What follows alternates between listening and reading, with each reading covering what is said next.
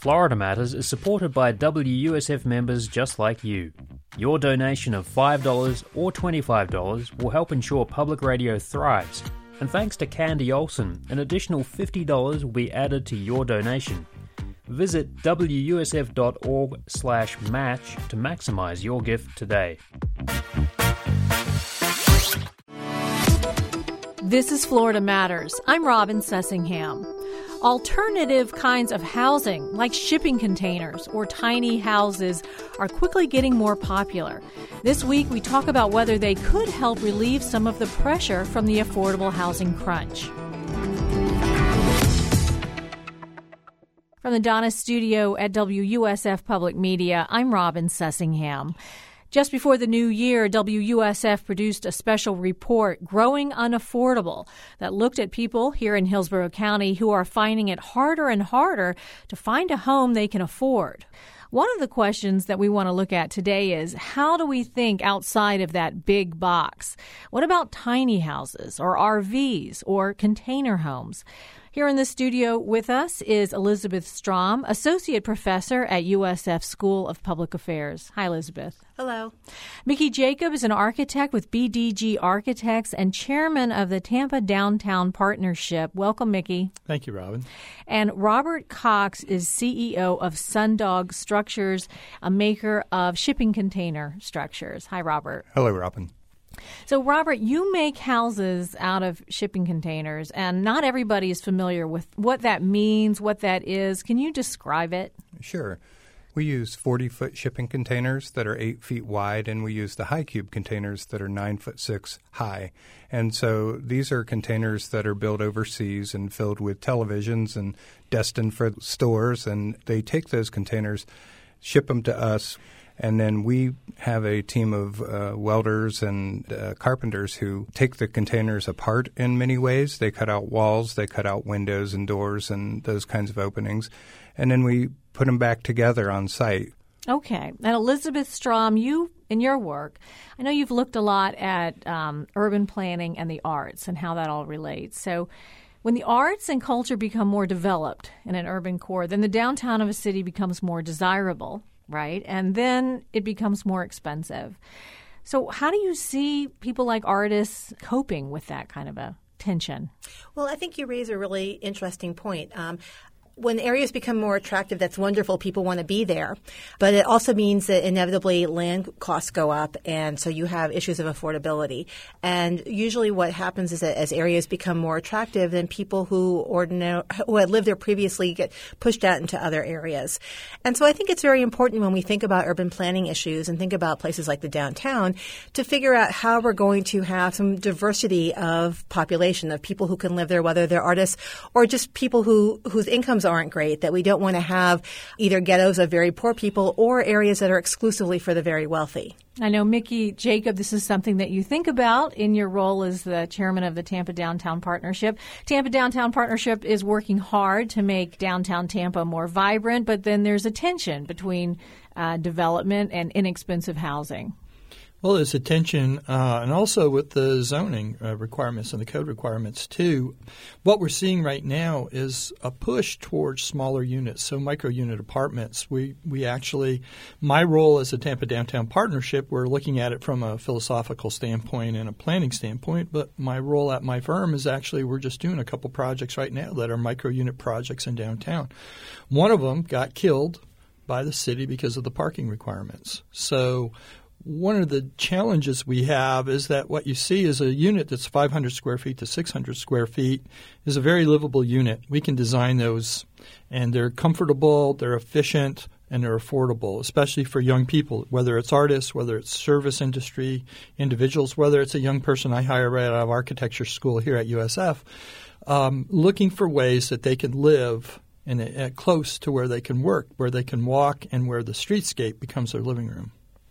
So describe what a micro unit is. Is it a studio apartment, what we would have normally called a studio apartment? Is it a condo or is it a rental unit? What is it? Most of them are rental units. They're about, like I said, 500 to 600 square feet. They're very efficiently designed. What you're seeing is units that have components in it that actually fold up and become two different things. So you can fold up a Murphy bed, but you can pull the bottom of the Murphy bed out, and it becomes either your sofa or your dining room table.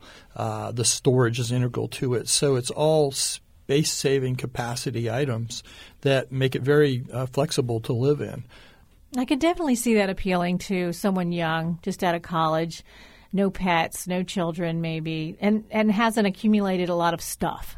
Oh, it works wonderfully, and we're seeing a variety of different people. We were looking at repurposing a fairly abandoned downtown office building, 12 stories, and redesigned it to accommodate all micro units, and the first reservations online were extraordinary. It was 80% reserved within a week. What we're seeing is people really want to live where they work. And accommodating that, people will give up space in order to have that experience of being in a downtown environment that has all the amenities that fit their lifestyle. So you said it was killed because you didn't have parking for the tenants? Well, yeah, the building didn't have parking. And the parking requirements of the City of Tampa and downtown for a residential unit of that type is one parking space per unit. I want to get into, later in the show, some hindrances that cities might put up to these kinds of out-of-the-box thinking on things. But, Robert, what about your structures? What about the container structures? How affordable are they, and where can you build them? How are you working with zoning regulations? Sure. So we haven't found a lot of pushback from being able to build in any locations. We find the cities and municipalities to be pretty receptive at this stage. We're struggling a little bit to try to get a modular certification at the state level because of the steel not being produced in an American steel manufacturer's setup. So that's one of the challenges for us. But I think that it's kind of catching on to the point that cities are starting to embrace it. A few years ago, that was a little bit of a different story, but it's starting to really kind of catch on. What Mickey was saying about smaller units, we're finding to be kind of a really key for us as well. We're trying to build smaller units, but when you do that, you have to kind of compress everything that's already in a bigger apartment or dwelling that has to all fit into 640 square feet or something like that for our needs. We tend to say that we're about $15 a square foot less than traditional construction, and it can go up and down based on finishes. But when you're building really small, the cost per square foot that people are used to analyzing the real estate value by just kind of goes up very quickly in very small units. All right, so I'm trying to get a handle on whether it's affordable or not. I mean, shipping containers are popular now because I think people love the way they look. They love that modern design. But is it affordable? Yeah, $15 a square foot less may or may not be a tipping point for someone. We do have the ability to really kind of minimize the finishes and even allow people to do more of the work themselves, which is something that we're looking at. But it is more affordable than traditional construction. We're looking at ways that we can take the idea of the shipping container and its mobility and try to make that into a steel-framed unit that we can use for infill for some of these more affordable types of products. That's really interesting because I would think that in a place like Tampa there would be opportunities for infill. Elizabeth, you had said at one point, I was watching an interview, and you'd said from a bird's eye view, Tampa was just dominated by parking lots. Could that help with some of the things that Robert's talking about with infill housing, with places to put alternative structures like a tiny house? Absolutely. I think the idea that Tampa's built out is simply not true. Now, I think I recall the interview you're talking about, and I was revisiting it because it was about 10 years ago, pre-Riverwalk, pre-everything. So the downtown has filled in a lot since then. But I think if you look at the downtown itself, especially the area not around the river but in the center, I'm sure Mickey's aware of this as well, we have a ton of space where we could do denser housing. And so I think the opportunities are absolutely there. You know, whether sort of a tiny home kind of development would be ideal there, I might push back on that a little bit because the whole point of downtowns is to be dense. And so most planners and architects would suggest that your urban core shouldn't have single-family homes. It's a bad use of the land economically and even philosophically. We want the density to get people who go to restaurants and things like that. And so if you have just a few units on a site, you're not going to get that. Right. But there's definitely space. Well, maybe in a neighborhood like Temple Terrace or Seminole Heights or somewhere not in the downtown urban core of the city. Absolutely. And I think one of the sweet spots, I think, for something like the container homes would be as accessory dwelling units in a place like Seminole Heights, because I think there are now talking about ordinances that there's now more flexibility in many places to, if you have a home in a certain size lot, you can put a second unit there. And I would imagine that something like a shipping container unit would work perfectly. And then you're not taking a spot, let's say, on a main transit corridor and putting 3 units there when you could have put 30. So that's possible now. In Tampa, in Hillsborough County, you could put a shipping container home in your yard? Yes, Seminole Heights is kind of ahead of the curve. I know that the city of Tampa is looking at the success that they had there and expanding it into other areas of the city. But it does take time for that to happen. It took, I think, 3 years for them to be able to get Seminole Heights to be online. Are people doing it? Absolutely. They're doing it all over the country. My son just got married in a container facility in Las Vegas. It's interesting to see the dynamics, but I think Robert and Elizabeth are both onto it. Urban density is the key to solving this problem, and disruptive technology in construction is the other key to solving it. We can't solve the affordability problem using typical construction techniques like we do now. We have to look at pre-manufactured component parts even within framework of typical construction that we have in order to make these numbers work. You know, when you look at the statistics in Hillsborough County, and there's a very high percentage of people that are paying over 30% of their income on their housing requirements, and some people paying as much as 50% of their income, which just makes it financially a burden that they can never get out of. So what we need to do is look at what's that magic number that we need to get the construction costs down to so we can bring it to market effectively. We've found that the micro units and what they're calling macro units now, which some people would liken to a typical dormitory type of situation where you actually rent a bedroom and a bathroom and you share a common space that has a kitchen and a living area in it with 3 or 4 other people. That's the other new marketplace scenario we're seeing that really, again, brings that number down. So somebody that's making a wage that's a lower-end wage, an entry-level position, can afford to live, again, in an entity where it's close to where they work. That's interesting because that's what the colleges are doing now. It is, and it's actually very successful in other markets in terms of outside of the college campus and using it in an environment, in a workplace environment. And it makes a lot of sense, to be honest with you. I think there's a socialization aspect of it that's completely different than your normal apartment living. And that's a key to successful cities. We want to create, in our new designs and trying to be as disruptive as possible, to create these new social collisions that normally don't happen, which really makes a city vibrant. That's where people gather, they congregate. Those are the kinds of environments that, you know, we're really looking at. How do we create new living examples that can hopefully push that forward?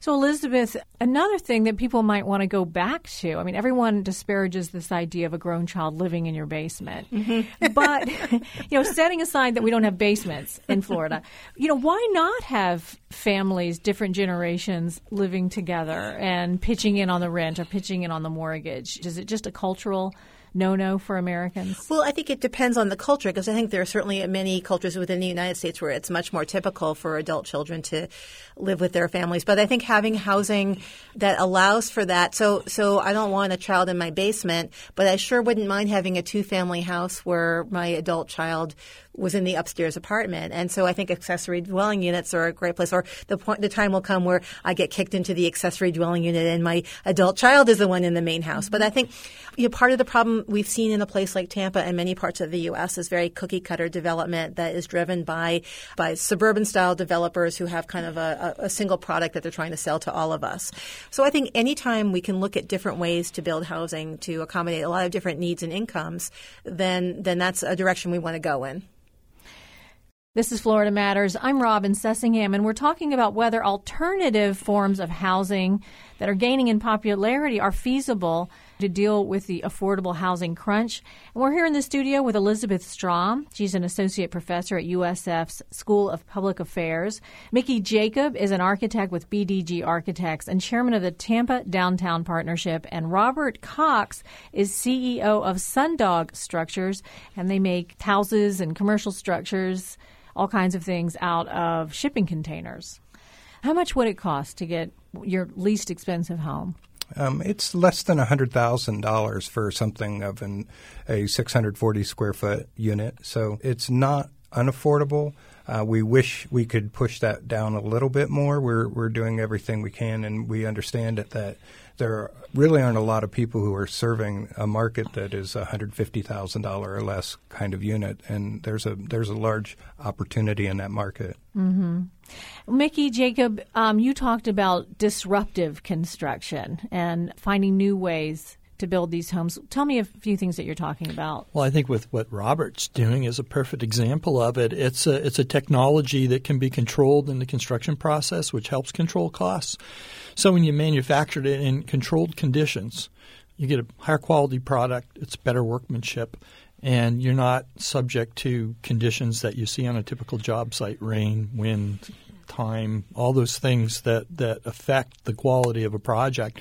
Being able to bring it on the site and being able to be flexible enough that it gives you the opportunity to expand on the project. So you can start out at one particular size, but the beauty of what container technology is doing right now is it allows you to expand on that exponentially as much as you want. So that's where I start to see the cost savings coming into place as we continue to go further and be able to control those costs that they have in the manufacturing process. That's going to drive those costs down, just as we see with any product as it develops. Well, it sounds like branding is kind of an important part of this, because it sounds like what you're talking about, Mickey, is prefabricated housing, which you said you can have quality control, it's less expensive, but people kind of maybe turned up their noses at prefab housing. You know, we've just, if you look at Sparkman's Wharf, what they've just done with containers and opening that as a retail and a hospitality place, and the success of that.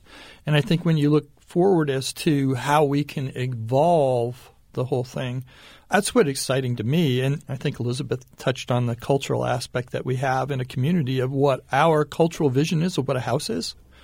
Suburban subdivisions is what our culture tends to look at it. Unfortunately, it's a 1950s solution to a 2018 problem. What about mobile home parks? I mean, that's a community. Mm-hmm. Why wouldn't young people, they could get a mobile home for a lot less than a container structure? Are they all 55 and up, Elizabeth? Well, They're not. No, there are still some, but part of my reaction is that it is sort of rebranding. I mean, tiny homes, when Levittown was created, they built 700 square foot homes. They weren't built off site, but they were built through such an automated process that it brought down the cost of housing. And yet, no one goes to Levittown, New York, and says, we've seen the future, and here it is. And so, some of it is a matter of branding, a certain aesthetic. But in general, we have to say that mobile homes have not been very well constructed. Many of the parks now that are geared toward a general population that are not 55 and up are in terrible shape.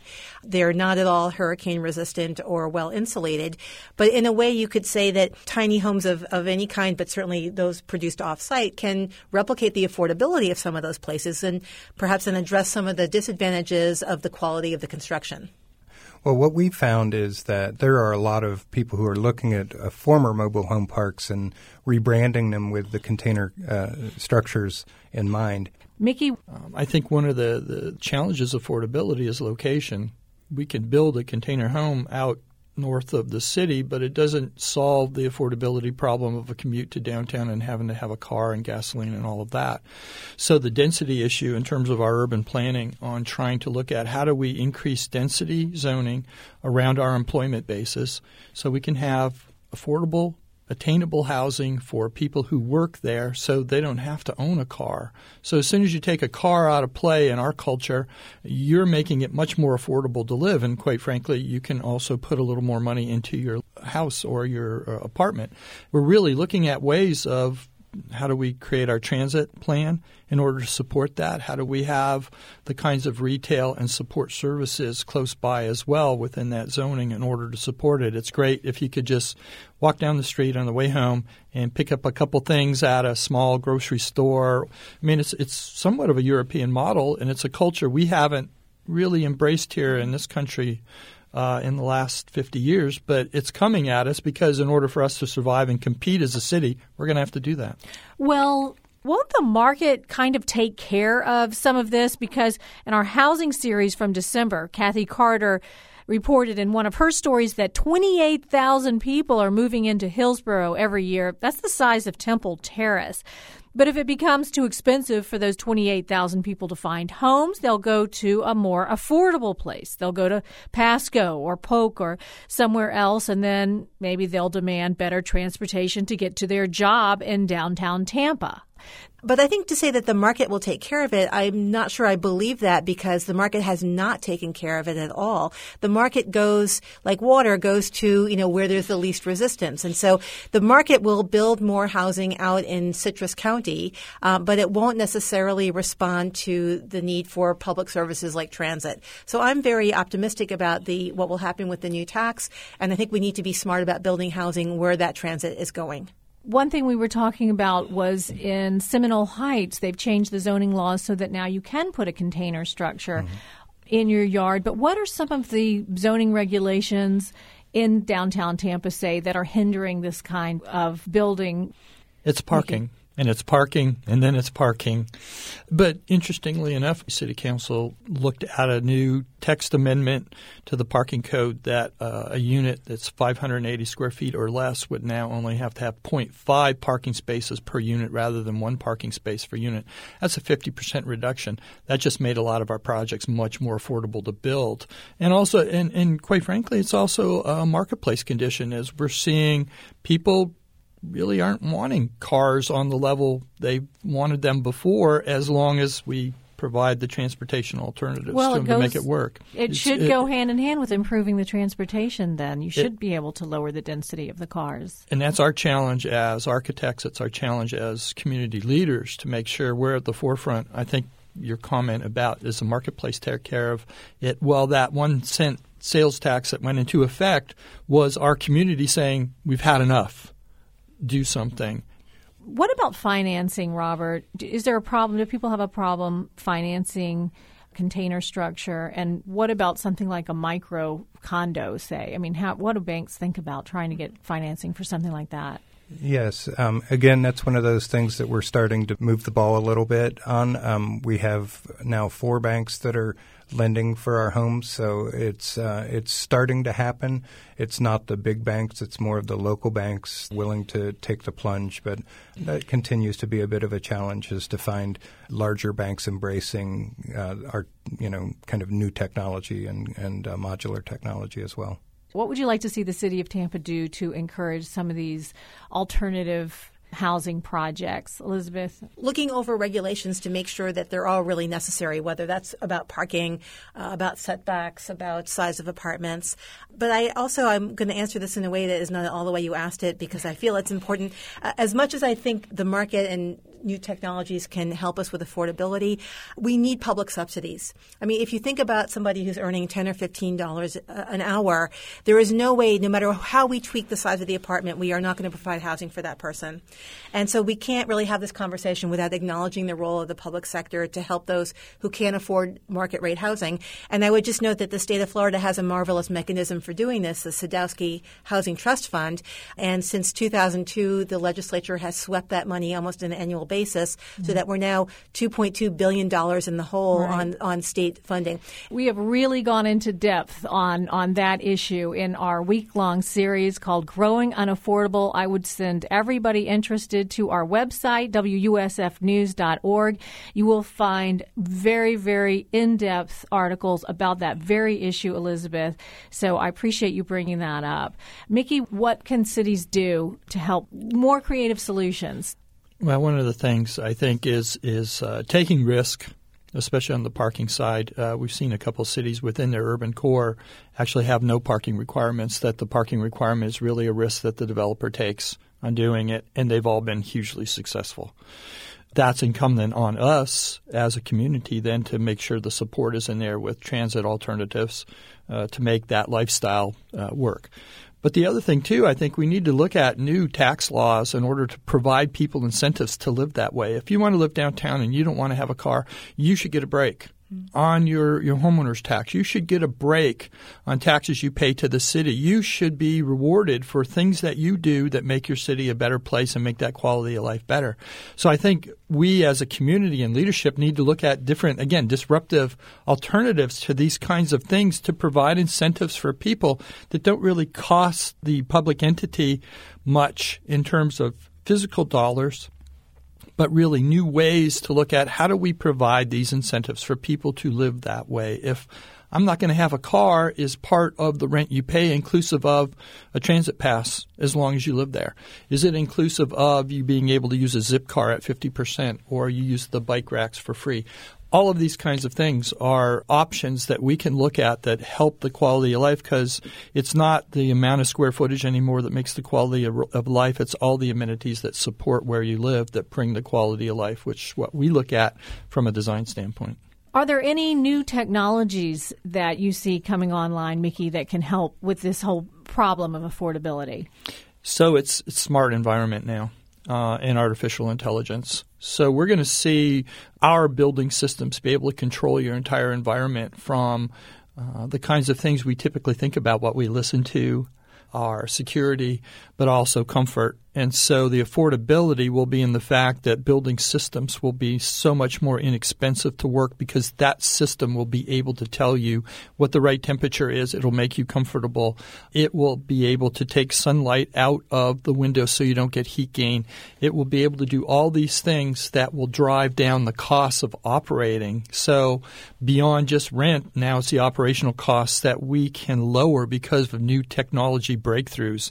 It does sound really exciting, but I have to tell you, it sounds like it would just make your house a lot more expensive. If you had windows that automatically got darker when the sun came out, or are you talking about a multifamily unit that maybe the builder would pick up that cost? Well, it's all part of the cost process. We can design very effective houses with these new kinds of technologies in it. It's just making sure we're very thoughtful in the design process and how that's integrated into the cost. But what we're seeing now is as technology continues to evolve, these costs are going down in terms of the ability of manufacturers to provide these products to the marketplace in a much more affordable manner. That's Mickey Jacob, an architect with BDG Architects and chairman of the Tampa Downtown Partnership. We've also been speaking with Elizabeth Strom, an associate professor at the University of South Florida School of Public Affairs, and Robert Cox, the CEO of Sundog Structures. Thank you all so much for being here. Thank you. Thank you. Thank you very much. You'll find our entire special report, Growing Unaffordable, on our website, WUSFnews.org. And Florida Matters is now available as a podcast. It's another great way to listen whenever is convenient for you. Search for it wherever you get your podcasts or find a link to subscribe by clicking on today's show at WUSFnews.org. Florida Matters is a production of WUSF Public Media. The engineer is George Govin. The producer is Stephanie Colombini. I'm Robin Sussingham. Thanks for listening.